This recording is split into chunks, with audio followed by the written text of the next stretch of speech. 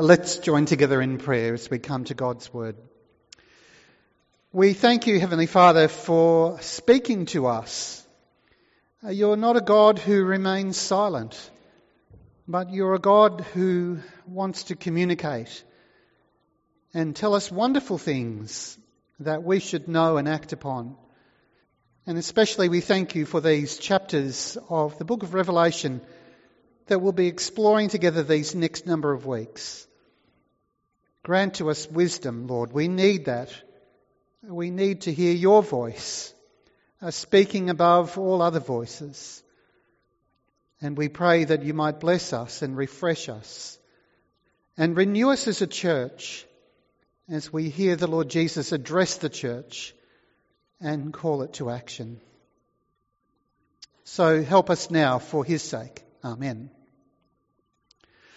Well, this morning we're beginning a fairly defined journey, a limited one, into the book of Revelation. Defined and limited in the sense we're not going to look at the whole book, which would take many, many months, perhaps a year, but the first 3 chapters, for reasons we'll see as we examine the text together.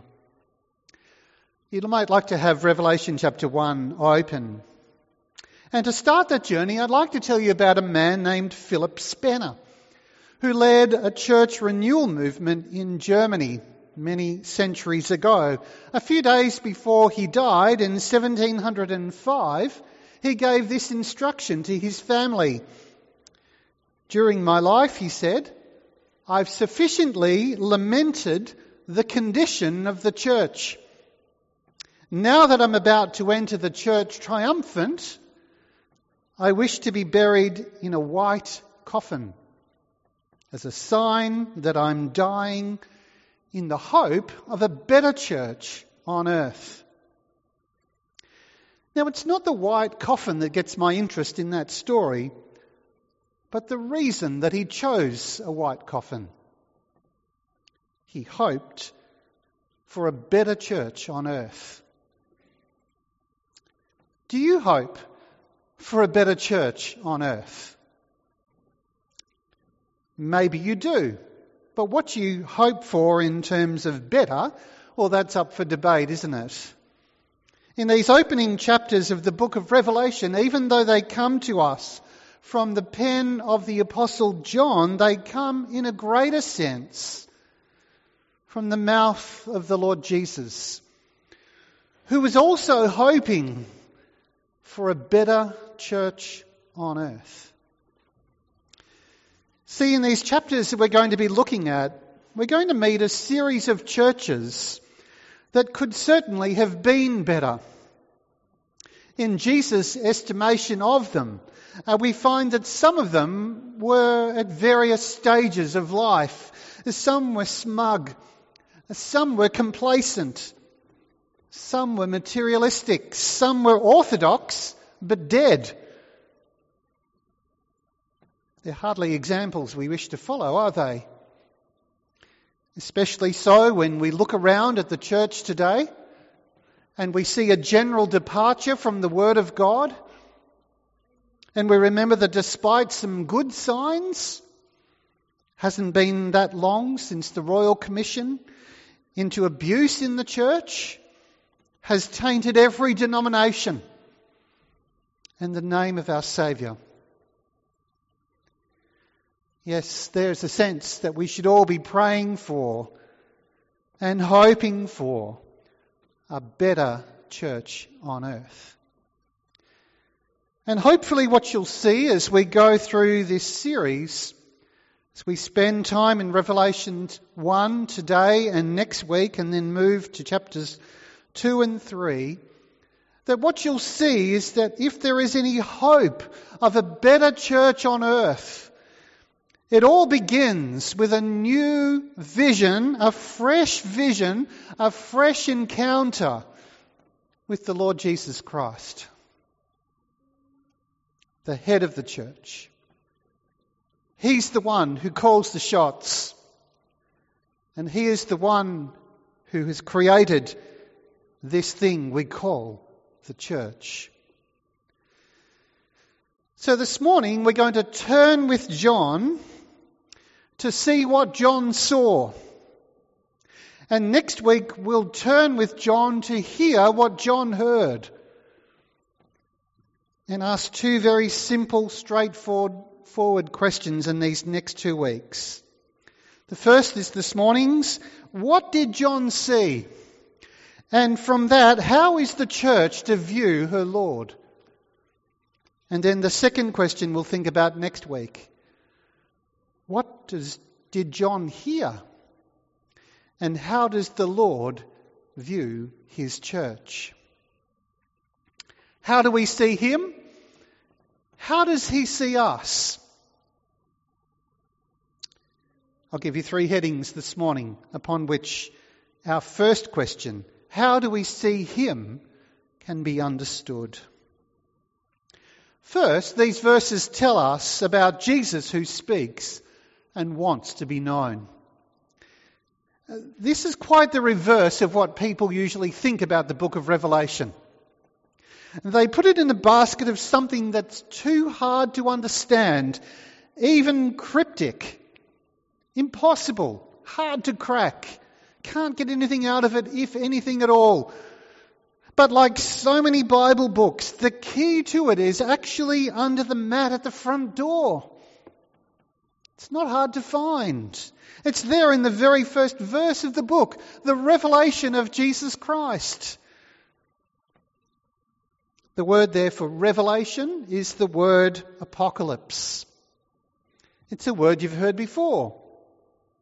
Apocalypse Now, the movie. End of the world apocalypse scenarios. Well, that word apocalypse just simply means an unveiling. If I was to open that box this morning, it would be an unveiling, a revelation of what's inside. And that's what the book is, and that's what the book's about. It's an unveiling of Jesus Christ. It's a lifting of the veil to see him in his glory. Is this important? Well, of course it is. See, we tend to run into difficulty when we don't look at Jesus, don't we? So what I want you to do during these next number of weeks is to turn your eyes upon Jesus, as the hymn says, and hear the words of Jesus. This is not going to be a series with charts and theories about the end of the world or anything like that, because this is not what this book is about. The book is about Jesus. And this Jesus speaks. And this Jesus has something to say. And he has something to say because he wants to be known. And he wants to be known where? In his church. He speaks to reveal himself and his will. And because he does that, we should listen to what he has to say, because he speaks as one who loves us and has freed us from our sins by his blood and has made us a kingdom, priests to his God and Father. And he speaks as one who is the first and the last, the living one, the one who died and behold is alive forevermore, who has in his hands the keys of death and Hades. Isn't that enough reason for us to be hanging out to hear what he has to say?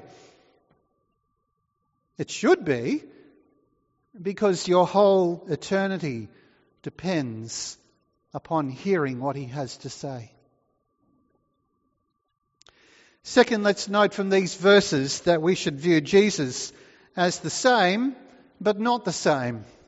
He's the same, but not the same. I wonder if I mention the name Rip Van Winkle, how many of you will know the story?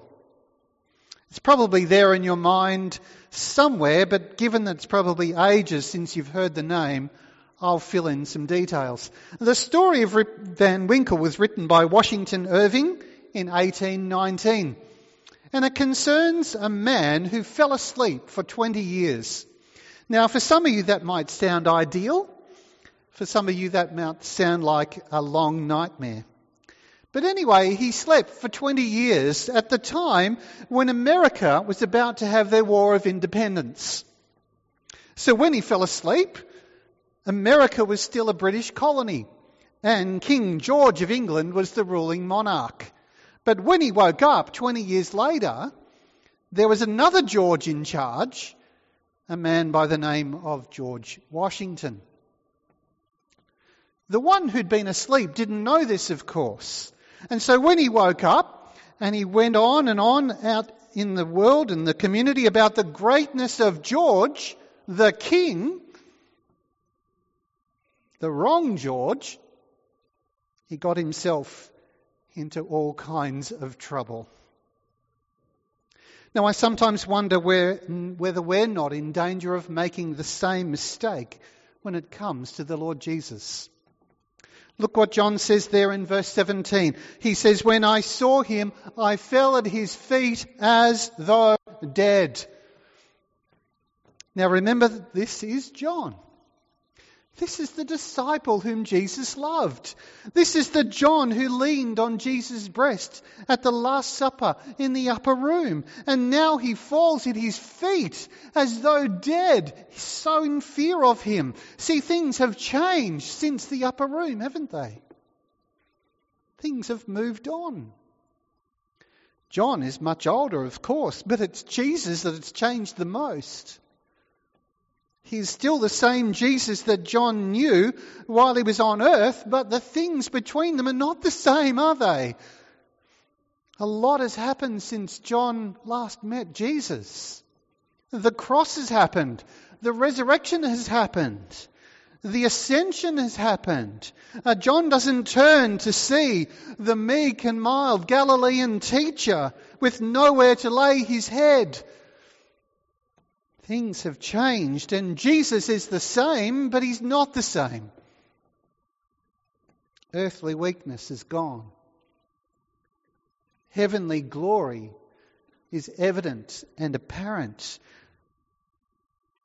John has gone from being a free man, beloved by the Lord, to being a prisoner, beloved by the Lord, awaiting death, while Jesus is totally free, having passed through death, and is the firstborn of the dead.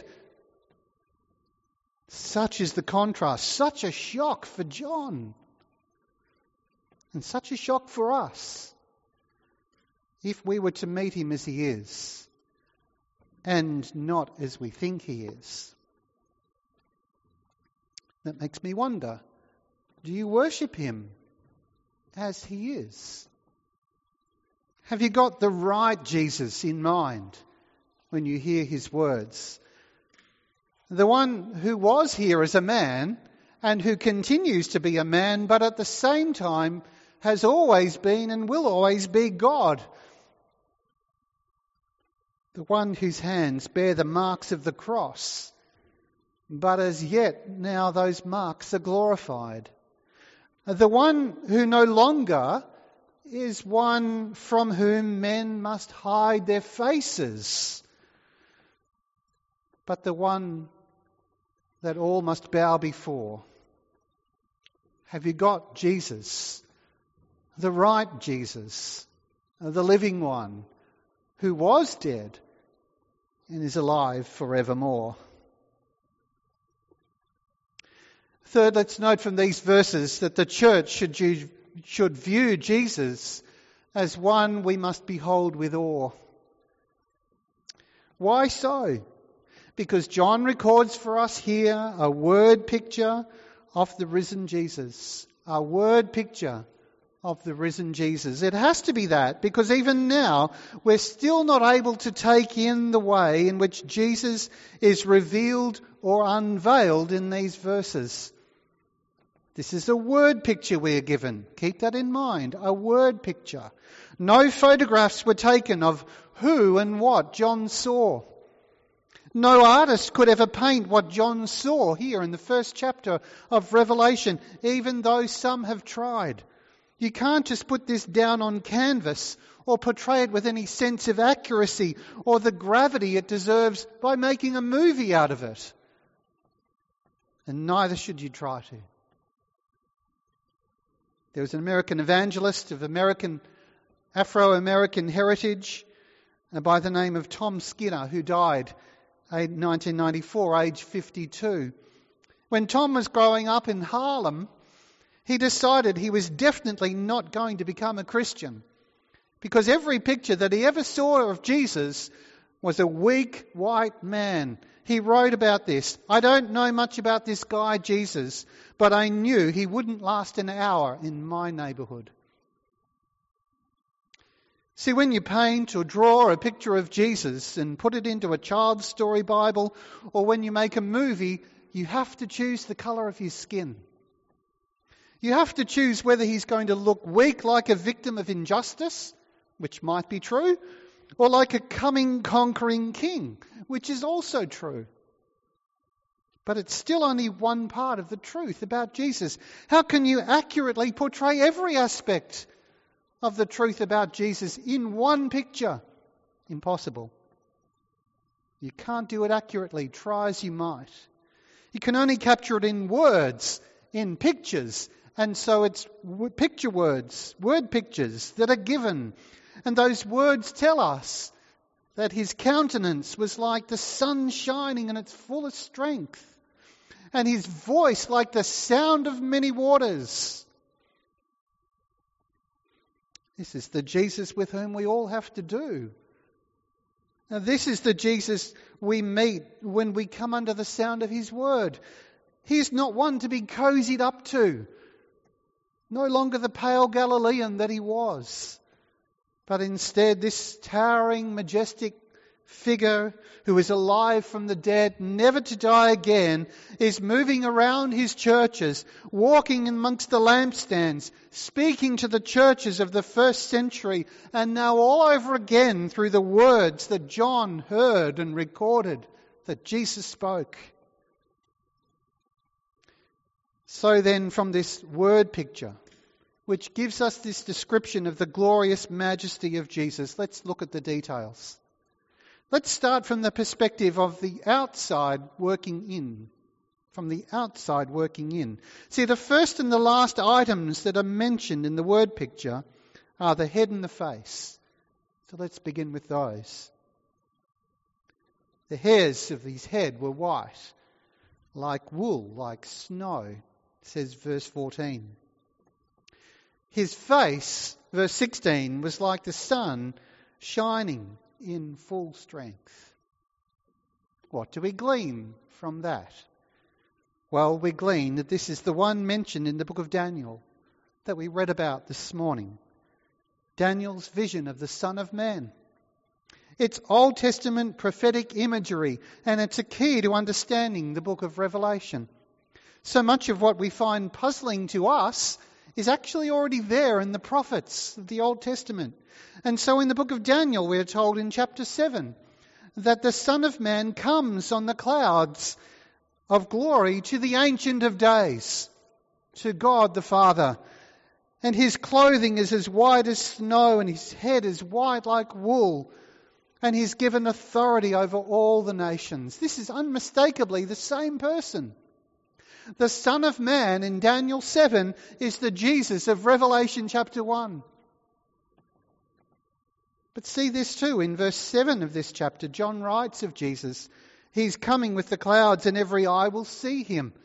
Now we usually take that to a reference to his second coming, don't we? And it could be well a reference to that. But in Daniel's vision, the Son of Man is not coming down, but going up. He's not descending, but he's ascending. He's going up into the heavens, not coming down from the heavens.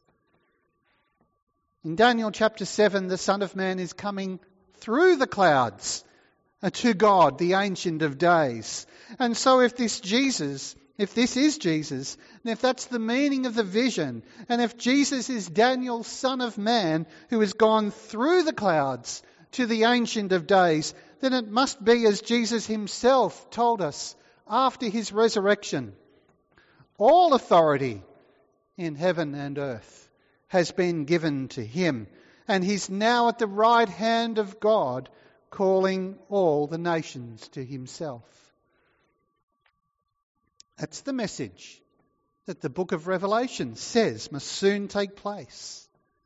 All authority has been given to him. And that's what's happening right now in our world. Let's get that perspective on the world. Even though the nations conspire and the rulers of the world conspire against the Lord and his anointed, as Psalm 2 tells us, even then, when we get to the end of the book, it's no secret how it all ends. Nothing and no one in all creation, not even Satan himself, is able to thwart or upset the plans of the Son of Man, who is at the right-hand side of God the Father. Then again, working from the outside in, notice the eyes and the mouth, which come next in this word picture. Sight and sound are the chief organs of communication, and so it's his eyes and his voice that get attention here. His eyes are like blazing fire, and this description surely makes us wonder if there is anything that he does not or cannot see. And verse 16, from his mouth comes a sharp two-edged sword, reminding us that the writer to the Hebrews says in chapter 4, the word of God is living and active, sharper than any two-edged sword, piercing to the division of soul and spirit, of joints and marrow, discerning the thoughts and intentions of the heart. And no creature is hidden from his sight, but all are naked and exposed to the eyes of him to whom we must give account. This is the Jesus that we must deal with. This is the Jesus who demands full surrender and obedience because he sees to the heart. This is the Jesus we encounter when we come together and the Word of God is opened. Sometimes you might think the preacher must have been told something about you. He's just relaying what he's heard on. But let me assure you, that's not how it happens. The eyes of Jesus are like a blazing fire, and he knows how to take his word and use it like a surgeon's scalpel to cut into you. And we need that, don't we? We don't need nice little comfortable motivational talks that make us go on our way and make us have a happy day. We need preaching that will cut into us and convict us and point us to this one who has the two-edged sword coming from his mouth and his eyes of fire that look into your soul. We need this. And then after seeing his head and his face and his eyes and his mouth, notice his feet and his hands. The third and the fifth items. His feet in verse 15 like burnished bronze, refined in a furnace. That is to say that like his hair they were white and glowing as if hot, white hot. In his right hand he holds 7 stars. This all speaks of stability and power. This is no earthly ruler who has feet of clay. This is not one whose kingdom is weak, but it's one who holds stars in his hands, holds them and controls them. The stars don't control us, by the way, but Jesus controls them, and he does them digitally. That is, by the digits of his fingers. That's what digitally means, doesn't it?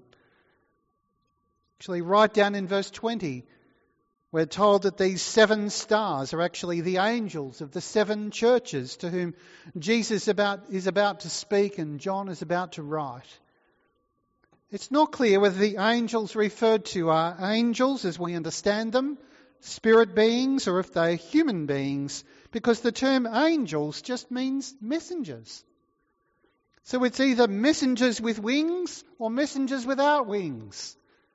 Whichever they are, the angels of the 7 churches are in the hands of Jesus. That's the point. He holds them in his hand.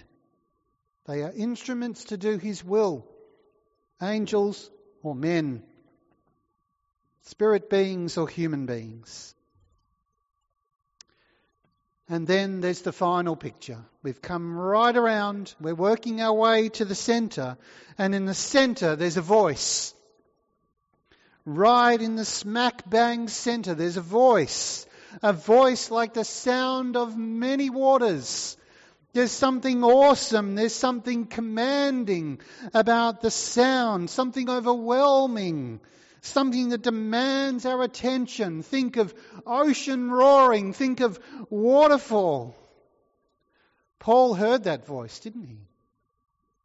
Out there on the Damascus road, so intent on doing his own will until he saw the blinding light of the face of Jesus, and he heard the voice which set him on a different road altogether. He was cast down, the voice of Jesus, the voice of many waters. I don't know if you've ever been to Niagara Falls. Probably some of you have. One explorer in 1751 wrote this: "All the gentlemen with me agreed that the furthest one can hear it is 15 leagues. Calculates in our terms to 45 kilometres. Hear the voice of Jesus. It's a loud voice.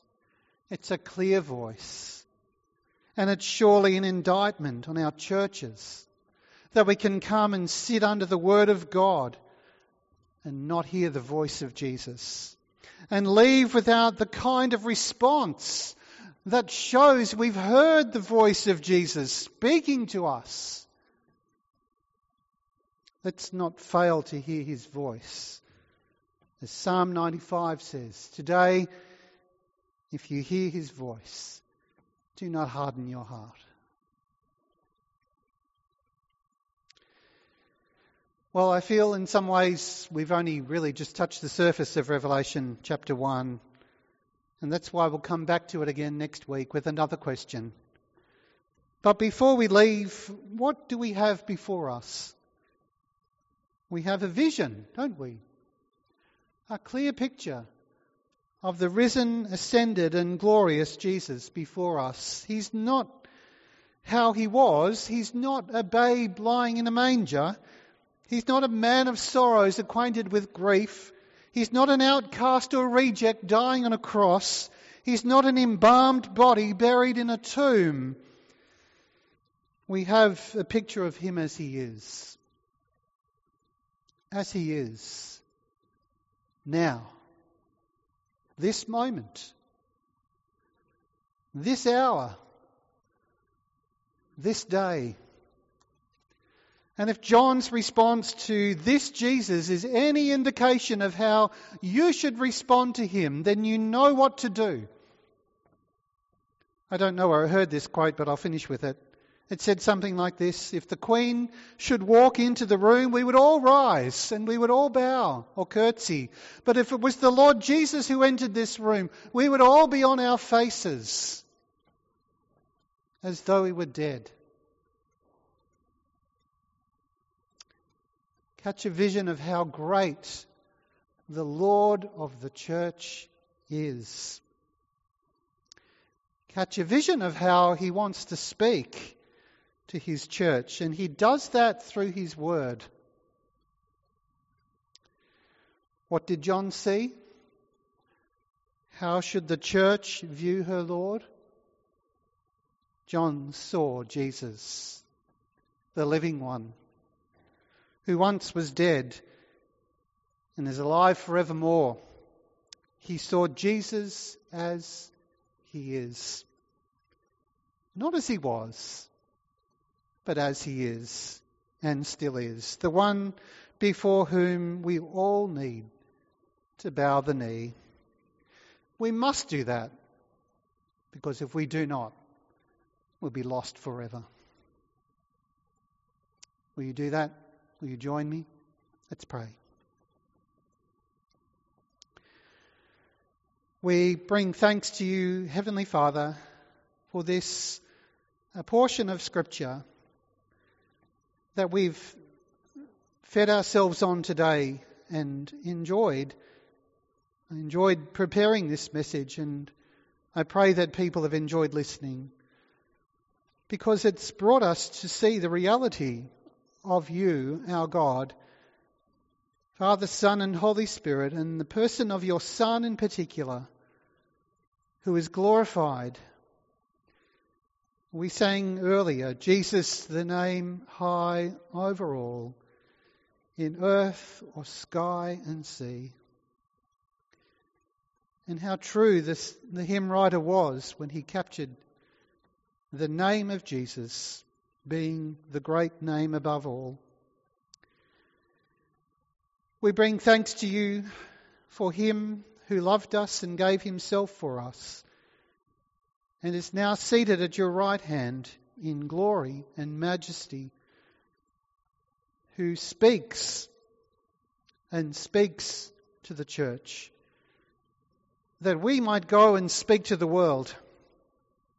We remember that he was given all authority in heaven and on earth, and therefore he said, "Go, make disciples of all nations."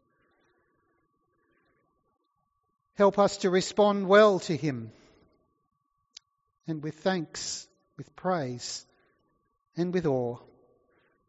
We pray in his name. Amen.